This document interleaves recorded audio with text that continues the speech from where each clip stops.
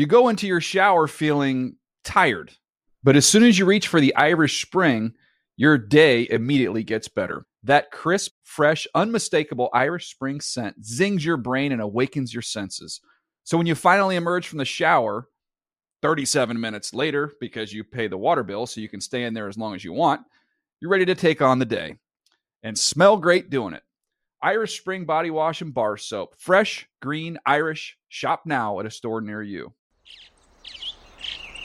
Getting ready to take on spring?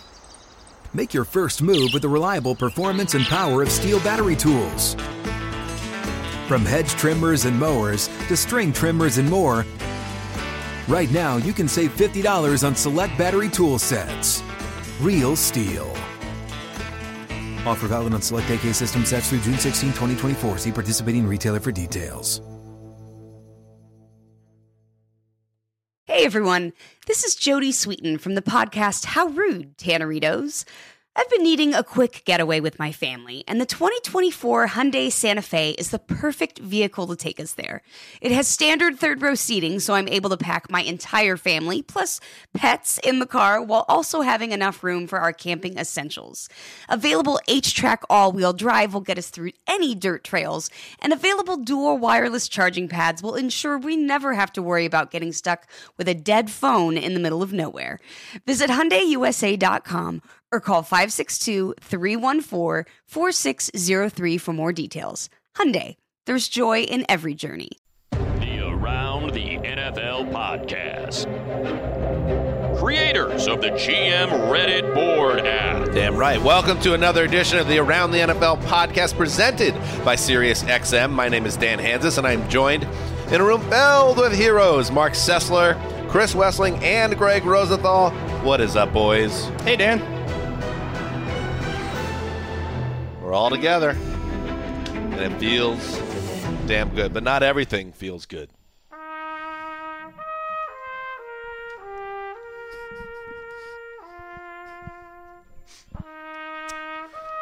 The Shield dynasty is over. Long live the Shield. The company co-ed softball team went down in the finals to Barney's Nooners 13-10. Dug ourselves a hole, deep hole, fell behind 8-0, and crawled our way back, scored 10 runs in the last, 2 innings, Wes? 2 innings, I think. Rally came up painfully short. Our great player on deck as the tying run when one of our top girls got caught off first base, got in a rundown, tagged out. It's like Babe Ruth when he got thrown out trying to steal second in the World Series. Just like that. All those years ago. Wait, like rounding first or something? Trying to go to second. Trying to make something happen. And because our listeners have been interested in the Shield for 3 seasons now, this feels like the right time for a press conference. Any thoughts about the season? And we have a lot to get to today on the Around the podcast, but the most important thing is what happened with the Shield on Wednesday. So we'll take some questions. Quick press conference. All right, right here. All right, there. Can we start with your decision at pitcher, Skip? A smattering of blogs, vlogs, and talk radio outlets are pinging you for starting Brooke from original content on the mound over a surging Matt Tanton. Would you do it again? I'd do it again, yes. I really thought Brooke, although she'd missed the bulk of the season, she'd carried us in a lot of ways to our first 2 titles on the bump. And it was not an easy decision, and I worked with my consigliere, Wes, trying to come up with the right move. And maybe it was the right move. Maybe if Maddie's on the mound, same outcome, we lose. But I felt good going with what I thought was our best team.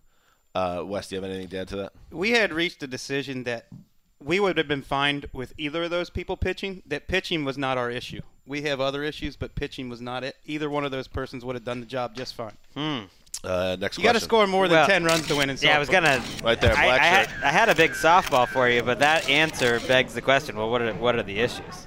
Our leadoff hitter started the game 0 for 3, including striking out to start the game.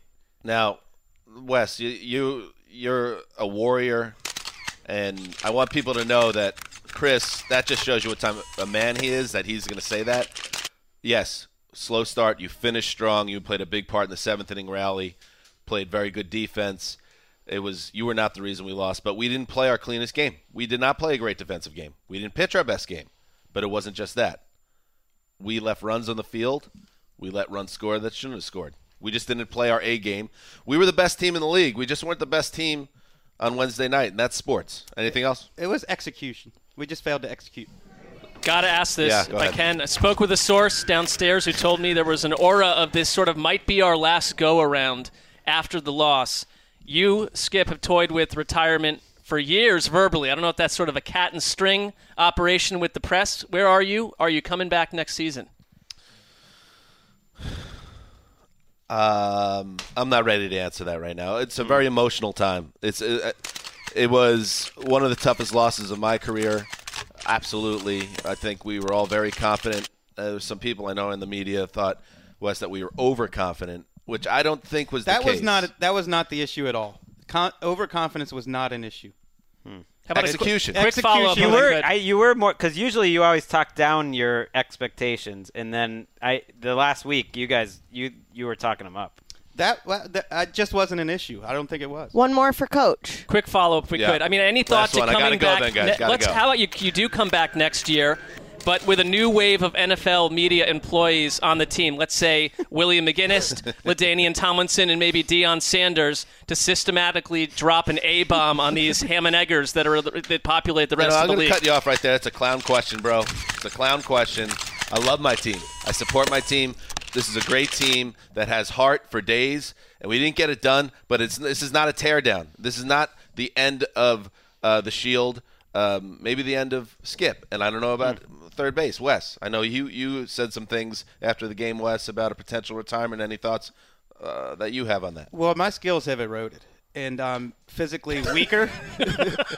I'm just not as good as I was a few years ago, and it doesn't feel good to be one of the reasons we lost. That's a new feeling for me in softball, so it's sort of a wake-up call, and it gives me a greater appreciation for, say, Brett Favre or Ben Roethlisberger or Gronk, where you say after the season, I'm probably hanging them up, and then maybe you get a few months to think about it, but I feel like I'm going to leave my spikes on the back of the dugout and call it a career. Maybe you guys are the 2017 Patriots, though. You started the press release saying the dynasty's over, but who knows? Maybe it's just you just win it next year, and it's just one little championship loss that's part of the greater story. The Shield is at a crossroads. I think that is a good way to put it. All right, coming up on today's show and presser. This is a good thing. Rosenthal remembers a return to the Raven's Nest. I was like, what is that? I didn't plan this segment. What is this? Coming up later today. Greg flew across the country on the NFL's dime. Thanks, Rog. And watched camp. And I don't know about you guys. I haven't talked to you. Cost a lot of money, by the way. It costs a lot of money. I haven't talked to you at all about your trip, so I I'm really excited to hear about it. got upgraded to first class on the way back. Wow. What? Very expensive trip. That was a nice drop, and I'm happy with the title you came up with, but it just makes me really miss Greggy Does Dallas. A lot of people speculated, we had mentioned during our tour of conference rooms across NFL media here when this studio was being refurbished, whether the Debbie Does Dallas or Greggy Does Dallas segment was what got us almost fired. No. No, not at all. A semi-stern talking to about that, but we were never threatened our job. So anyway, Greg was in Baltimore. His boys, the Ravens, got to see his boy Lamar. Maybe we'll talk a little bit about your Making the Leap piece on Lamar Jackson. A lot to get to over there as we jump back into the Ravens' nest. But before that, what we're hearing presented by SiriusXM. Let's do some news, Ricky.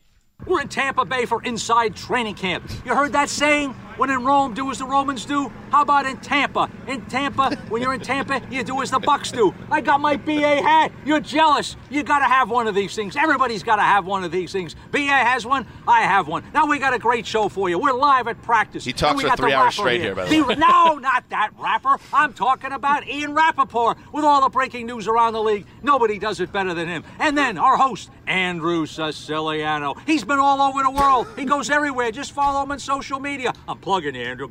Remember that, okay? But he's here in Tampa, and you're lucky to have him. Live, NFL Network, Inside Training Camp. I'll see you later. We need him to hype us. We need this kind of treatment from Charlie Casserly. Charlie Casserly, a real person.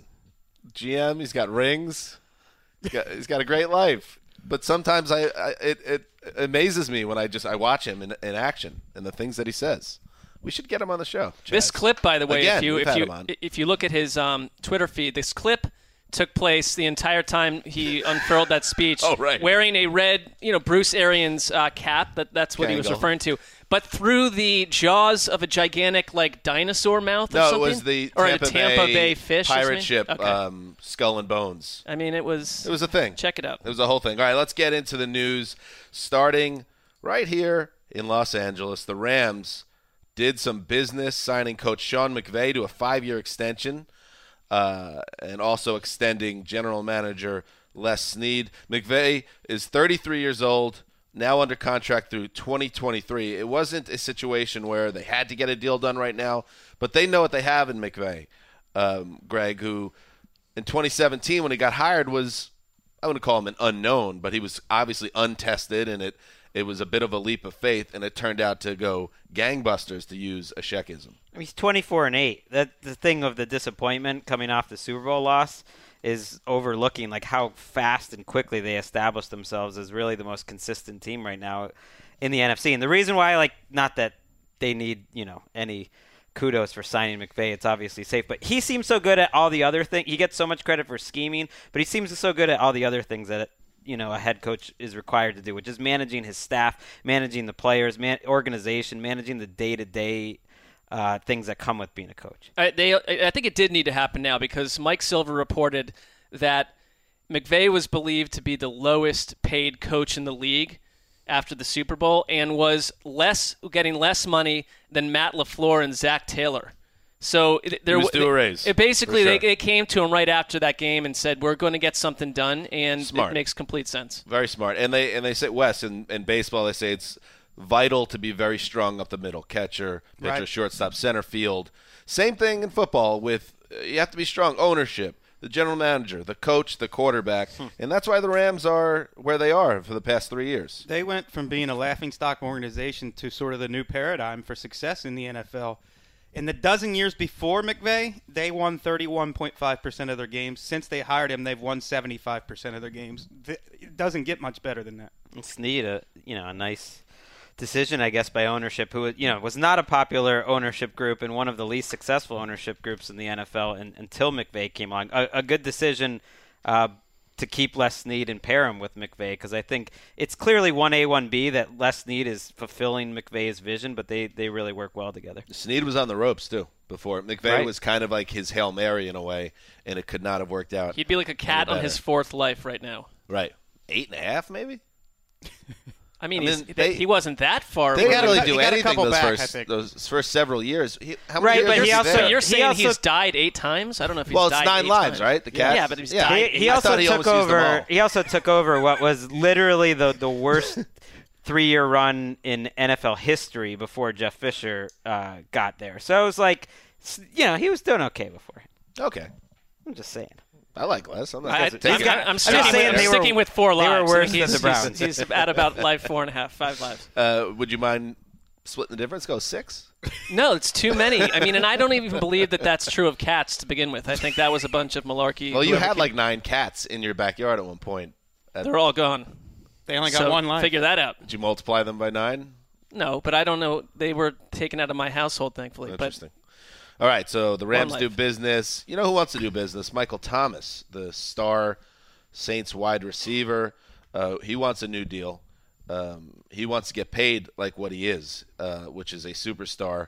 He's in the superstar club, which means a lot to him. But he's a 2016 second-round pick, which means he doesn't make a lot of money. He makes $1.1 million as he enters the he's set to make $1.148 million as he enters the final year of his rookie contract. He wants to get paid like a star, and that's why he's holding out. Mike Garafolo and Ian Rappaport reported that Thomas did not report to training camp with teammates. He's seeking a new deal, and Wes, he's staying away until he gets one. Here we go again. He reportedly wants at least $20 million a year, which would make him the highest paid wide receiver in the NFL. And for stretches of last season, he was the best receiver in the NFL. I thought Sean Payton had an interesting point when he basically said because of the collective bargaining agreement they signed in 2011 that got rid of the rookie wage scale, we don't see rookie holdouts. Instead, we see those holdouts happen at the end of their rookie deals. And because the CBA is ending after this season, it makes negotiations a little trickier in terms of how you can push money out into the future and what the next CBA is going to look like. Like players that are signing 5-6 year deals right now are taking a big risk that by the end of that, they're really going to end up looking underpaid. I think it's the perfect time to have a holdout. This guy, I mean, Michael Thomas might be the most in-shape player in the NFL. Like, if I'm the Saints, do you really care that he misses 3 weeks of training camp? I don't think it'll matter. It sounds like they're not that far apart and that it'll happen. I don't see this lingering beyond this summertime period. But you have Julio Jones still sitting out there.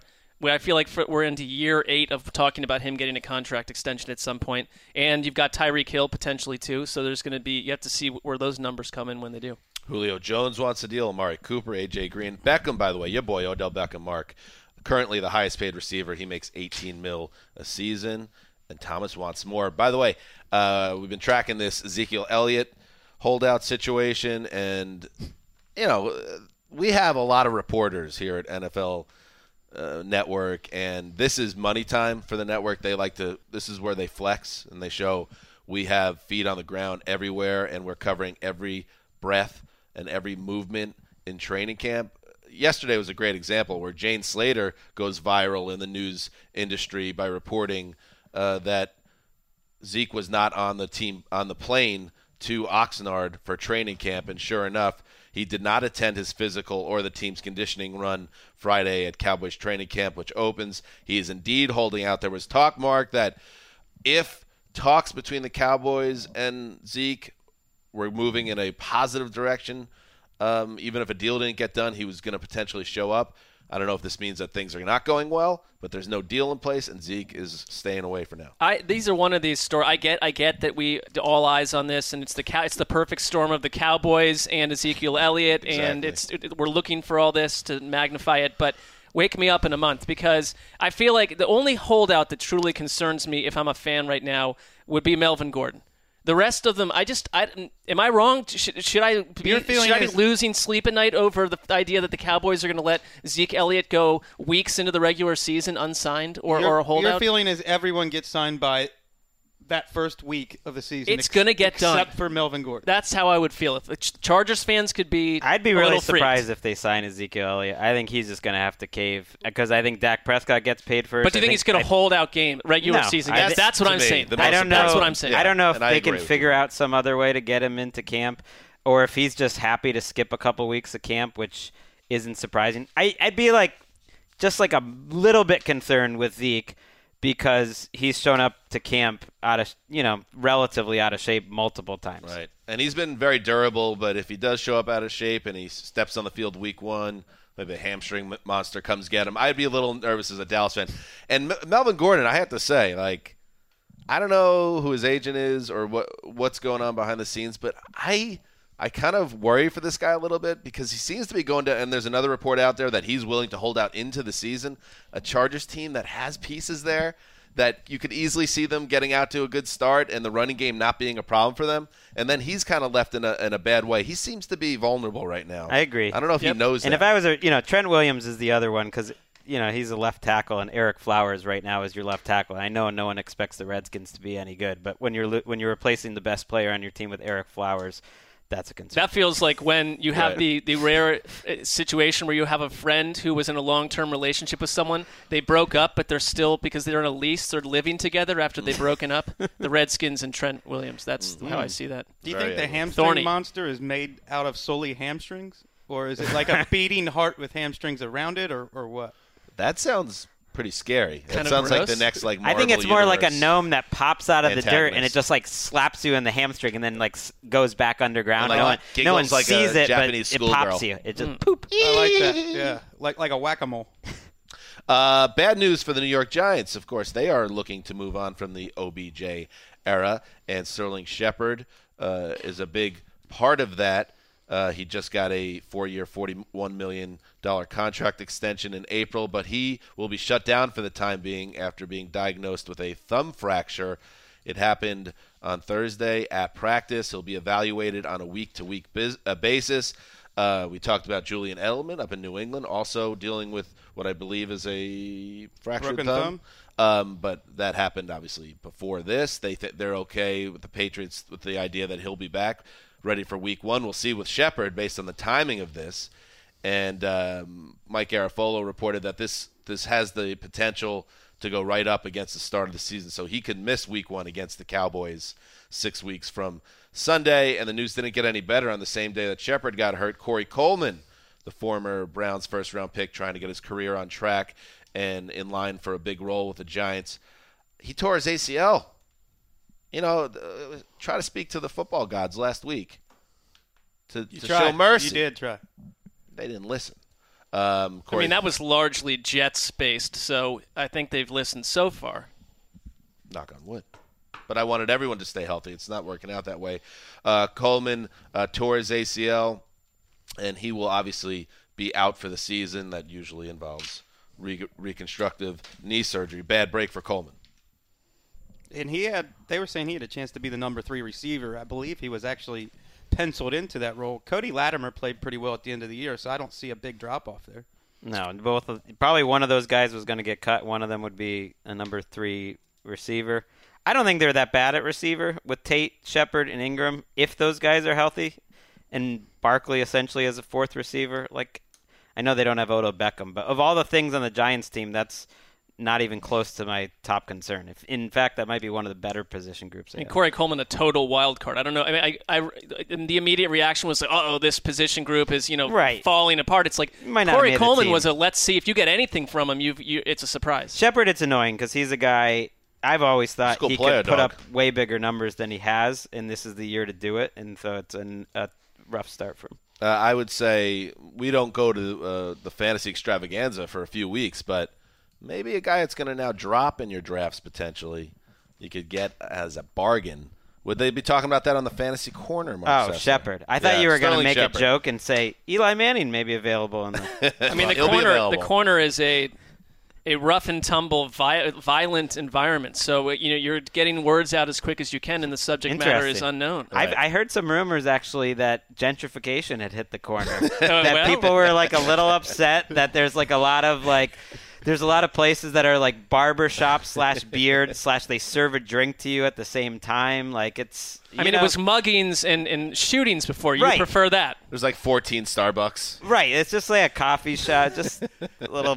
Well, if that's the case, it would be a different tone to the reporting. That's a good tease, though. If we return there. We can't say for sure what's going on at the fantasy corner. You'll have to wait until about 3 or 4 weeks until the fantasy extravaganza returns. And by the way, the Giants are working out wide receivers, as you might imagine, to Kelvin Benjamin reportedly one of them, one of Dave Gettleman's old draft picks. Oh, that sounds like where he's going to end up. Okay, a report from Tyler Dunn, who works for Bleacher Report these days. He wrote about the 49ers. This one's interesting, Wes.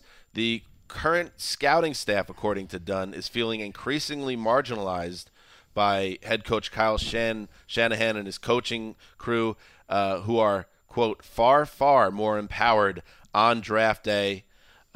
This story comes at a time when the Niners, this is a big pivotal season for them and their leadership, and some of the stuff that came out of this feature makes you think that there's significant unrest behind the scenes. Well, maybe.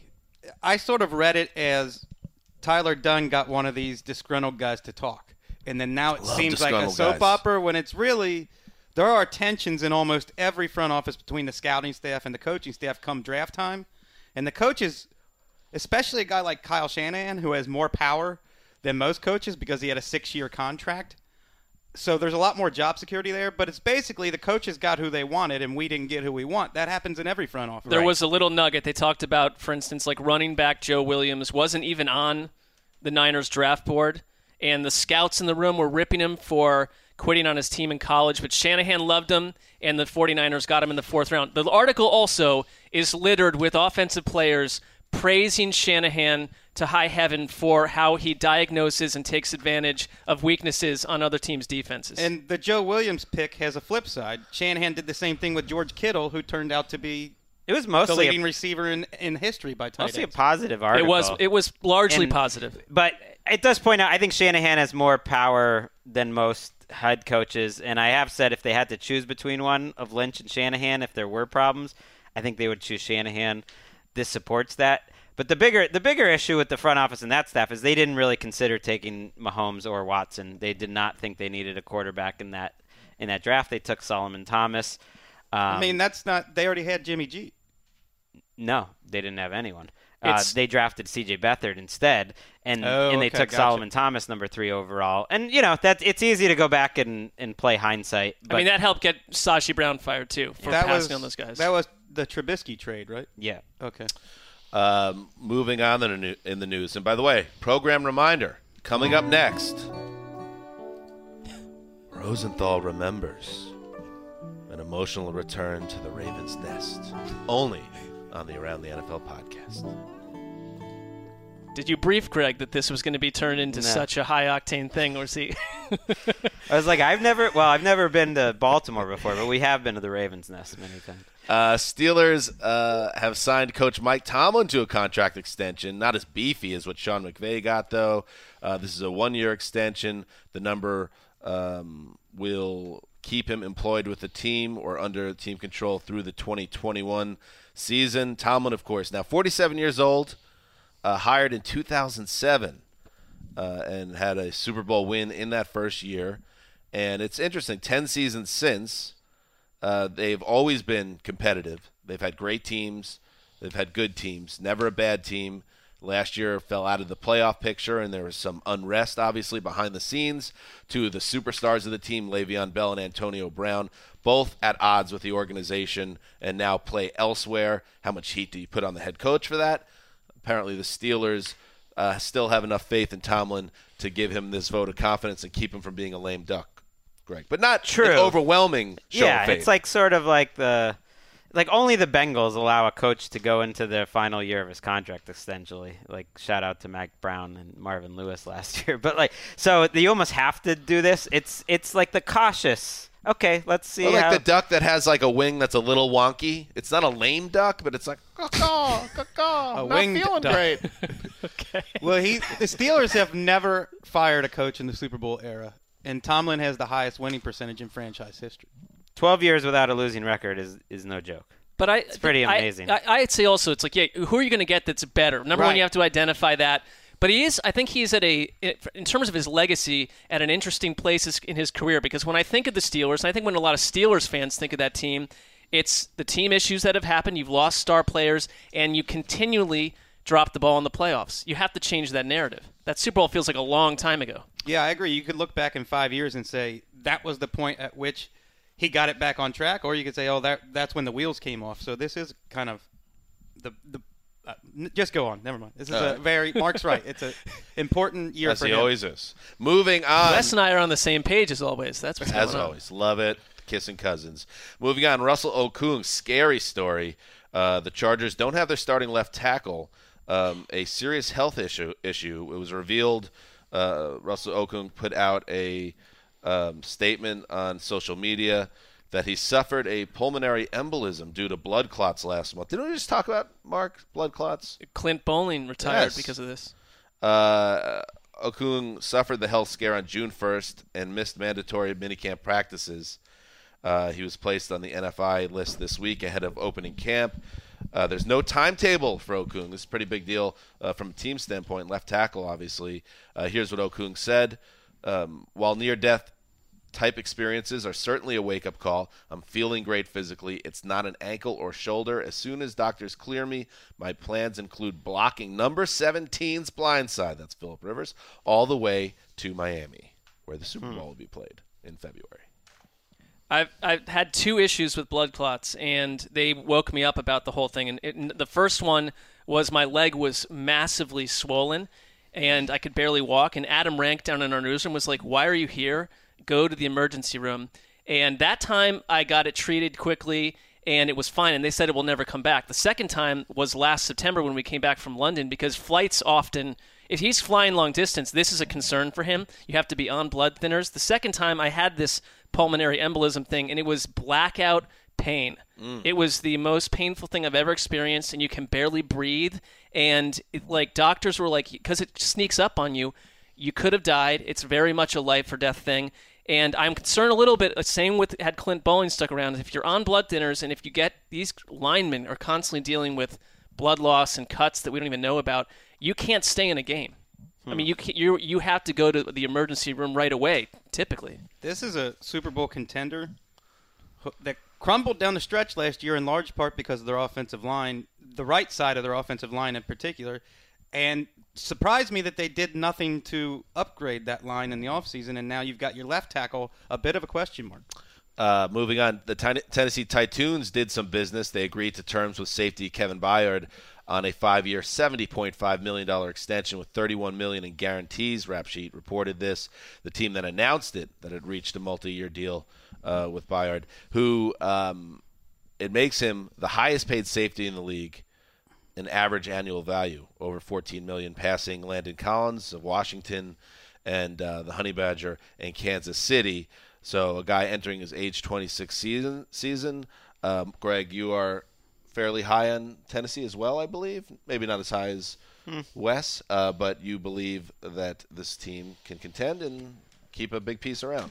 And Byard's kind of like the perfect Titan. He's the guy, it's like if anyone makes a list of like the best safeties and they forget to mention Byard, fans are just like, have you ever heard of a guy named Kevin Byard? Really? Well, unless you're Deion Sanders. Right, yeah, someone's not heard really of him. Shows you're not paying attention. It's kind of true, though, because he's like the highest paid player at his position, and how many people in America know much about Kevin Byard?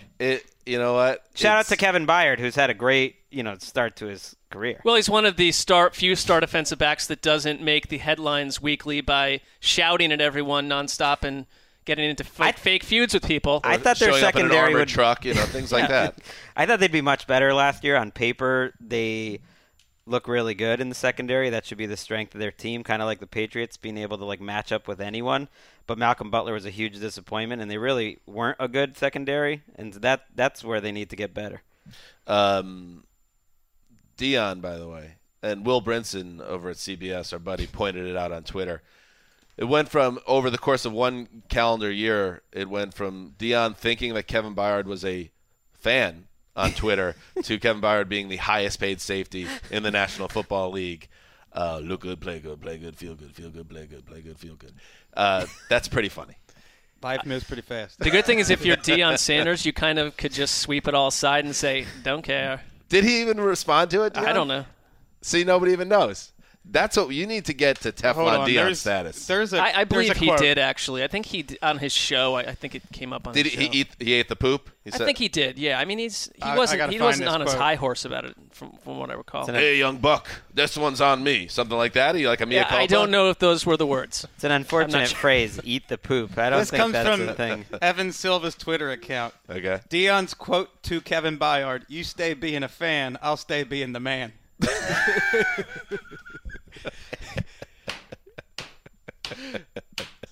Not only did he think he was a fan, he capped it by telling you that he is the man. The man.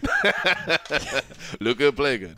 Hey, young buck, you stay a fan. I mean, this fan was, verified on Twitter with 31,000 followers. That's right. And it's like some people might be listening to this and being like, "Oh, you guys shouldn't talk about Deion like that. He's a colleague." He's like, "No, Deion's a colleague to us, like a guy that works in IT is a colleague with Bill Gates." Or like it's a different realm. Yeah, like the president with someone who works like at the lowest levels of the Department of Transportation, 14 buildings away. All right, time for 8 o'clock delight. Every first-round pick is under contract. Nick Bosa got a deal done with the Niners, and my Jets signed number 3 overall pick Quinnen Williams. As usual, it was over nonsense with guaranteed money in the first year of the deal. They worked it out. So everybody's in camp. First Bosa to not hold out in family history. 1 for 3. Must feel good. Allen Hurns, who we talked about on Wednesday, released by the Cowboys, suffered that terrible injury in the playoffs. Not out of work long. Signs a 1-year deal with the Miami Dolphins. I wonder if I don't know if he's going to have a role in Miami, but maybe the Giants would have been a potential better spot for him. I don't know, but he signed the deal already. So I'm not sure he'd be a lock to make any team. Moving on. Oh, this is interesting. Speaking of injury news, Andrew Luck held out of team drills as a precaution. He's got a calf injury, and the team cited what happened to Kevin Durant in the NBA Finals, Wes. In the NBA playoffs, when he suffered the calf injury in the second round of the playoffs, they held him out, brought him back, and he popped the Achilles. So they used that as a guide to take it easy with their star. Time of the year to be overly cautious so you can get away with it. And Tom Pelissero reported just minutes ago that he was back on the field doing 7-on-7 work today. Speaking of 7-on-7 work, Emmanuel Sanders back to work. The Broncos receiver participated in the drills on Wednesday, the first team drills he's done since tearing his Achilles last December. Greg Rosenthal. They need him. They don't have much. I'm concerned about their wide receivers a little. Tell me more, Mark. 32 coming off a torn Achilles. They almost made my thinnest position groups list. A lot of question marks with that wide receiver core. The Patriots have question marks on their wide receiver core. Danny Etling has moved to wide receiver, a 7th-round pick in 2018. He was on the practice squad last year. Former quarterback turned wide receiver. You're excited, Greg. I am, and a missed opportunity here by the Roto World writer who mentions Terrell Pryor and someone else's recent quarterback. Hey, former quarterback with the Patriots turning into wide receiver, little white guy. Ever heard of Julian Edelman? Lock it up. Yeah, well, the thing is with this guy, though. 6'3", 220. Right, he is a totally different body. Everyone's saying, it's the next Julian Edelman. Well, I'm kidding. Interesting development in Miami Dolphins training camp where Kalen Ballage was the starting running back in team drills at Friday's practice. This is a trend this week. New coach Brian Flores getting tricky. I loved his game against the Vikings last year.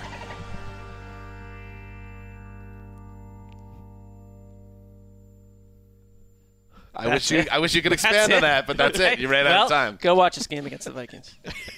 No, you want to finish your thought? No, I think if Brian Flores is going to run his offense like the Patriots, you're going to have 4 or 5 of them. There's never going to be one. There's not one primary starter. They're all going to play. Hank was talking Ballage up last year. He's a big guy.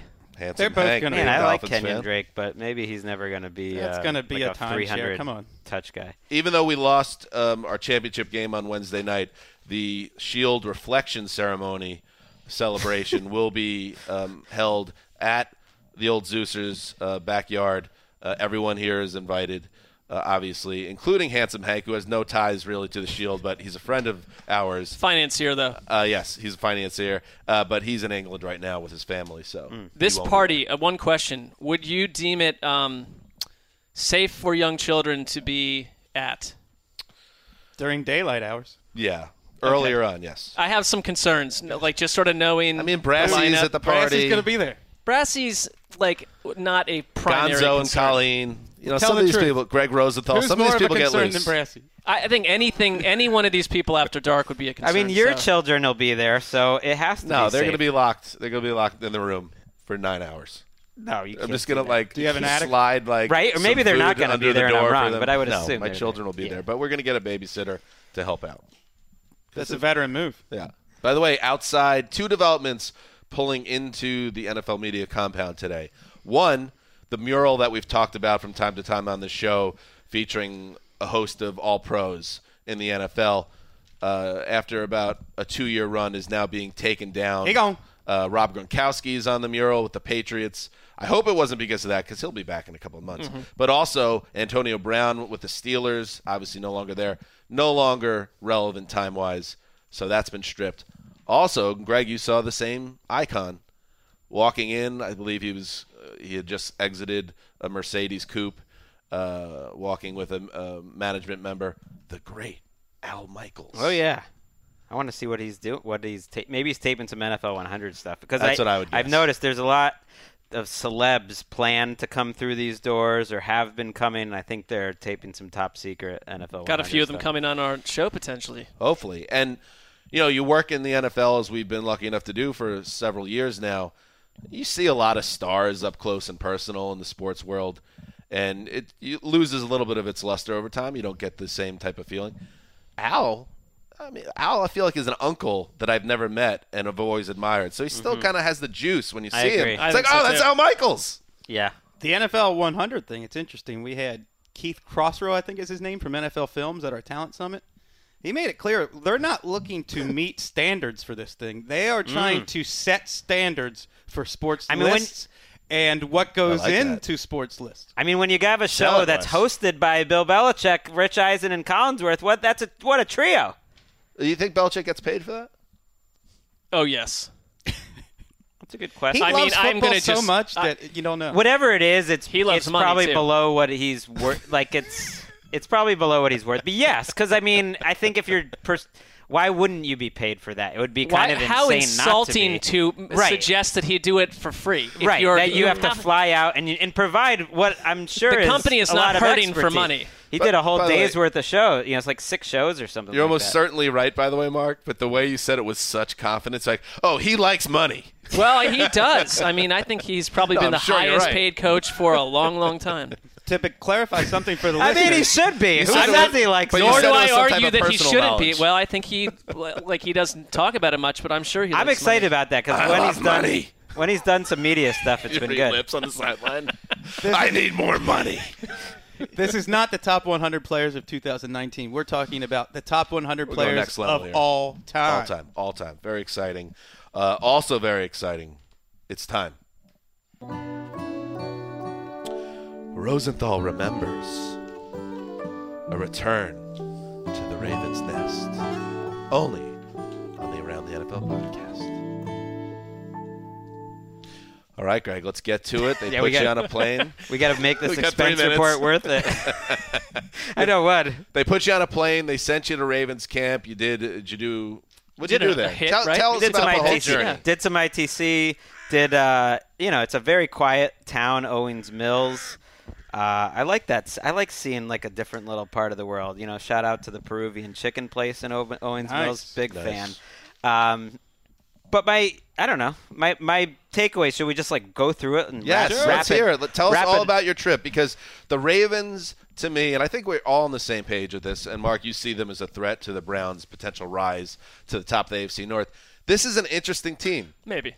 This is a team that can do things. I agree. I think they're more interesting than any Ravens team I can remember, basically since they drafted Joe Flacco, because it's not just that they're going to be the most unique offense in the league to prepare for and the toughest, but they have more turnover on defense than they've had since they won the Super Bowl in 2000. So it's a huge turnover on both sides. And the thing that strikes me between what Mark Ingram said and watching them and talking is just the variety on offensive running plays. And I know they did a great job with that last year, but I think they believe that with a full offseason, they did it all on the fly. And Roman wasn't even the coordinator last year. He was just kind of doing the running game. With him able to install an entire offense around Lamar Jackson and Mark Ingram and Gus Edwards and that offensive line, that Ingram was saying the amount of running plays is just outrageous. The way they can get to different running plays with a billion different formations. And watching practice, you could see it. You'd never saw the same formation 2 times in a row. There's so many different combinations. They're going to have 2-3 tight ends on the field every snap. And because Lamar Jackson is such a unique running talent and those plays, I just think it's a great combination. And it's just going to be weird and it's going to be different and tough to prepare for. It was a year ago when, it was questioned whether John Harbaugh would remain as coach if things didn't go well. And the one thing I love about them, and I love any football team that decides this is not working, we're going to switch identities in the middle of the season, and they became a completely different operation.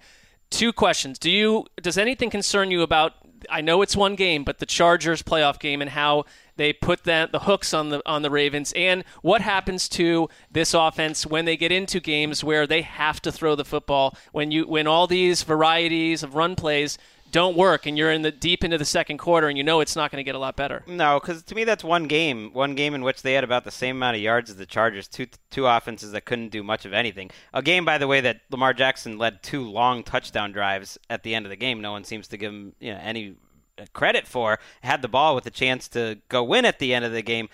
I'm concerned that he's inconsistent accuracy-wise. And then another takeaway watching practice, just like that wide receiver group is so wide open.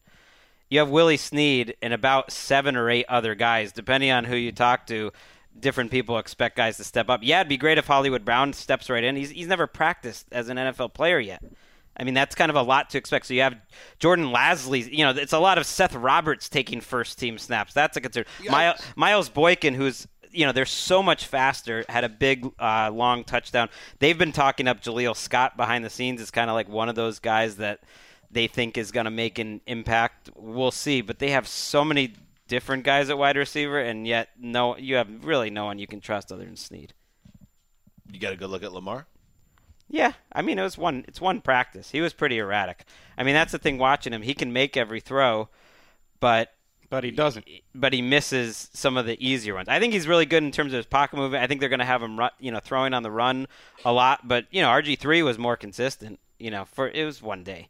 But it was interesting to see in 2019.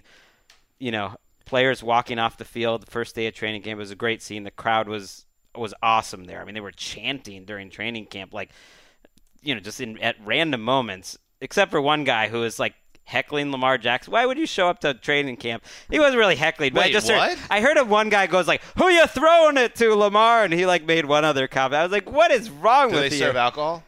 No. That is I'm not surprised there's a guy like that at training camp. It was one guy. It was 9 in the morning. How bad was the throw? It wasn't a great throw. I mean, I went to a couple of Jets training camps at Hofstra University in Long Island, and we've been to Rams camp. It is typically a love fest. It was. People it was, and they were the watch in terms of clapping and making little chants and stuff. They were the most active training camp crowd I've ever seen. But Lamar was he was frustrated because he was having an up and down day. Hold there for a word from our sponsor coming up on the broadcast. The next episode with Ricky Hollywood and MVP, shadowy league figure, and my boss, Sarah Parsons, joins Erica. A little teaser, Erica, for the show? Yeah, it was really, really great. She's the HBIC here at NFL Network. So I can't say even what that means. I know what you're saying, but I feel like that could get me in hot water with the HR department. No, she's the head broad in charge. Oh, okay. There you go. Scale of 1 to 10, how funny? What sort of humor? Doesn't a woman run NFL Network though? So technically, I think you'd have to. Right. She's the HBIC of the old Zeuser. Oh, for sure.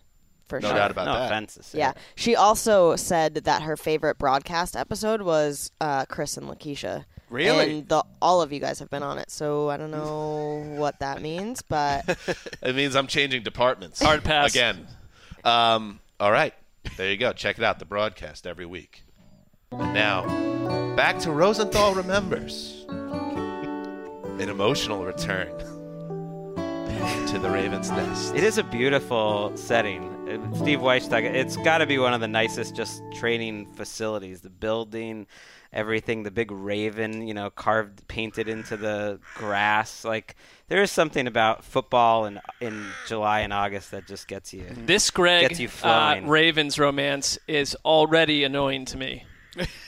They're more interested. When a team goes from uninteresting to interesting. I mean, this is going to, in a big way, I get it. Until they're finally eliminated, we're going to be dealing with this Because Greg weekly. picks his teams that are his teams, although he already has a the team. one team I would prefer you to never I've always been jump pretty on anti-Raven, actually. You have been in the past. And we got along well during that So the timing period. is not great with the Browns' rise, or the timing is excellent, if you ask me. I love it. It will be fun to watch because the Chargers were your team last year. I mean, that you were cheating on the Pats with. Now, clearly, it's the team in Baltimore. Which is the team that I Bullet think Murderland. as a Patriots fan has annoyed me the most over the years has been the Ravens for a couple of those performances. Here's the thing about the concept of an interesting football team. Mm-hmm. It only lasts as long as you win. Right. It only lasts as long. They start the season with the Cardinals and the Dolphins, which they have to be thanking the scheduling gods for that, because I think it allows them to kind of ease into the season. People are worried about Lamar. But it's yes, he's not as good a passer as or consistent as you would like. He was a 21-year-old starter. And the difference is he's a better runner than any of the running quarterbacks before. So it's okay, running quarterbacks haven't worked. Well, they haven't been the same as Lamar Jackson, especially in this NFL. You're saying he's a better running quarterback than Michael Vick? I think he's the best one since Michael Vick, and maybe better. He was on pace to shatter the rookie rushing record. They had the most successful That's a volume thing, too.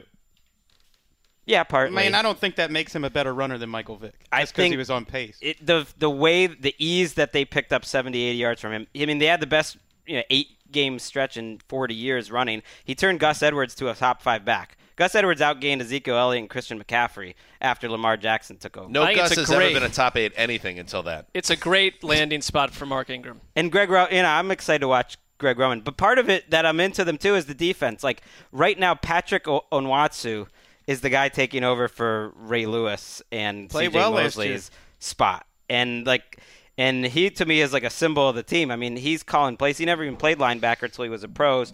Now he's one of the leaders of that group, and it's like a totally remade group. That's kind of a mystery.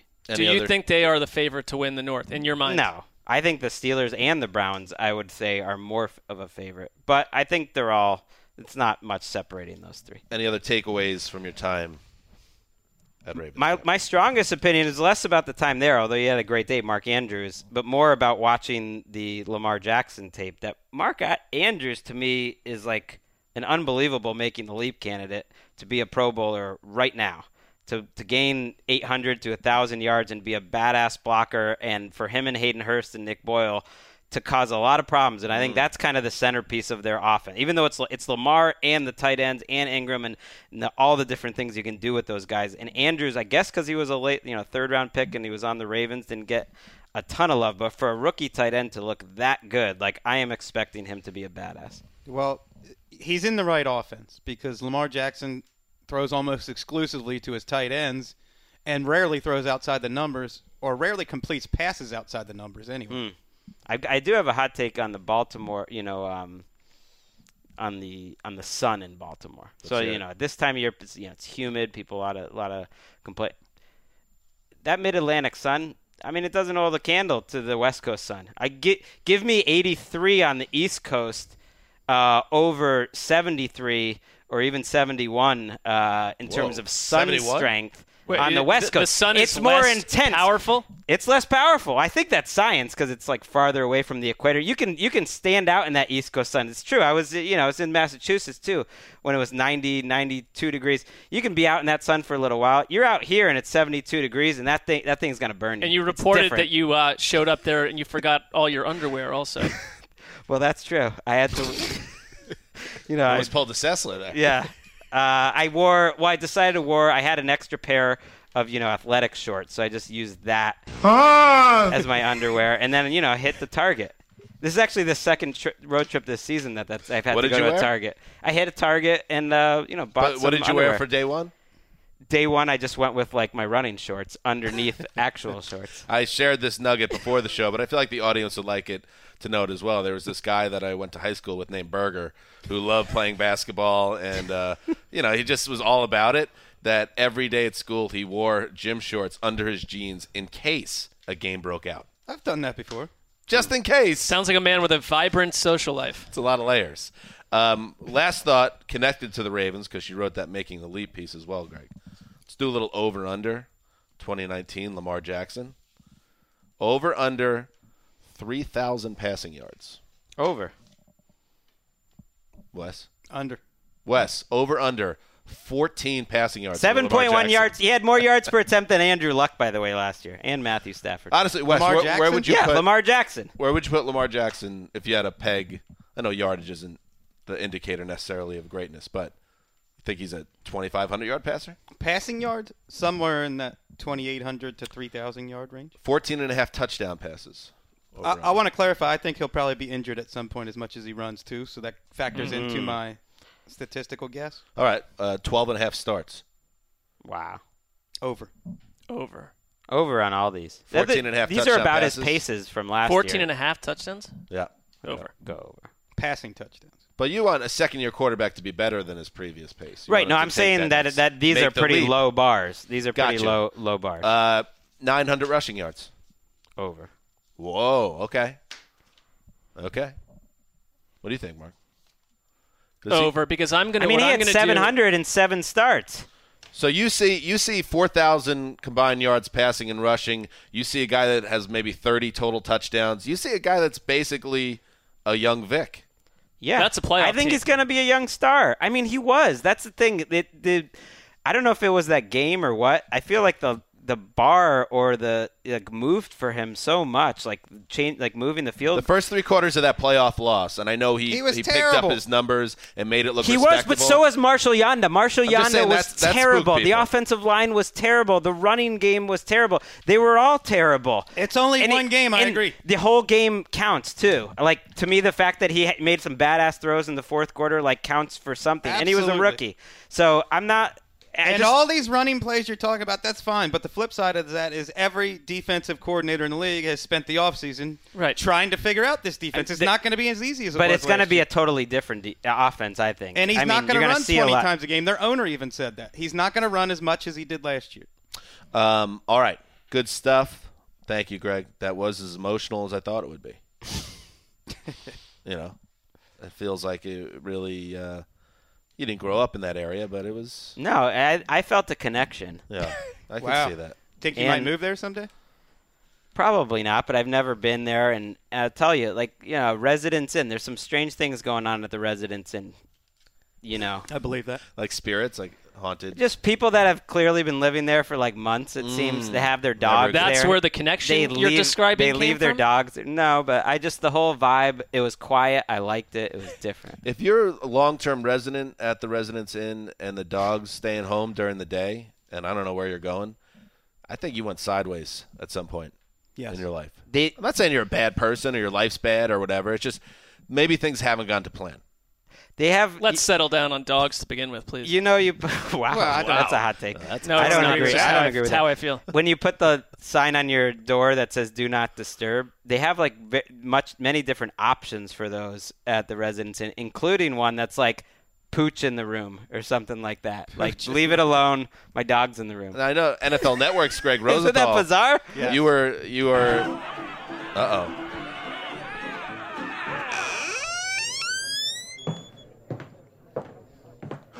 Look out, it's NFL Network's Greg Rosenthal.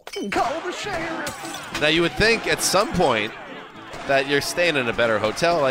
If a hotel allows dogs, which is weird, by the way, because, all right, you could bring your dog, and then the next person that goes in there, there's dog hair and maybe a peed in the corner. No, I don't need that. No. Don't they try to put people with dogs into the rooms that have already had dogs in? Yeah, I think so. I chose it because what if there's a convention and you got to put everyone in everyone? Then you're in a room with all this golden shepherd hair on your pillow and Does Siciliano stay at the Residence Inn with the dogs? Hey, it's a kennel, basically. I just wanted a place that you my could dog before. Yeah, I stayed at a kennel so I could be close to the team headquarters. I just wanted to be 2 miles away. That was the choice. Get some points. You know. You travel with a dog. Where are you supposed to stay? Don't travel with the dog. That's not the answer. Because it's not great. Well, and it's that's not good for a dog to travel either. A dog needs stability. It needs to have. For me, I love dogs. No, I love dogs. The reason I don't have a dog is I want a bigger yard to have a dog. I want to be home all the time. I want people home. A dog shouldn't be stuffed underneath an airplane. Don't listen to Dan. Carriage. You can travel with your dog. You can, but it doesn't mean you should. What if you're on a road trip driving for 10 hours and you have the dog with you? That's a one-off thing. That's fine. Okay. But if you're continually traveling with a dog, I don't really count the 8-pound dogs. That's barely a dog to me. But you mean don't be a traveling salesman with a dog or a truck driver with a dog? I don't know. Just don't. Because what most other things would be a one-off. Give the dog a stable home where it lives most of its life and it's not being put through airport security and things of that nature. If you're a truck driver, you got to have a basset hound in the front seat. I mean, I wouldn't, but others might. Fred, wasn't that all right. Eastbound and Down?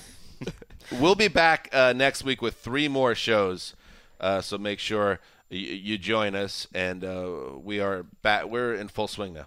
I have a little tiny weekend opener to play for you. Okay. It's just a little vibe. We're getting into the weekend. All right, stop telling me that the season's here and we can't have fun as human beings anymore.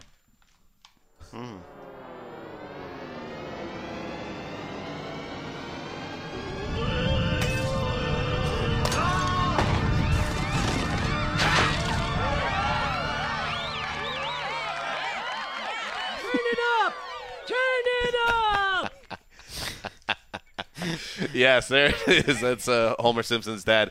I love it. The Shield's remembrance / reflection ceremony, Zeus or Manor on Saturday, and we'll be back Monday, God willing.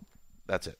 Dan Hanzus signing off for Quiet Storm, the mailman, the old boss, Ricky Hollywood behind the glass. Ricky, you coming? Oh, yeah, baby. You promise? Yes, I will be there. There will hell to pay. Will rain fire if you're not there. Okay. Till Monday.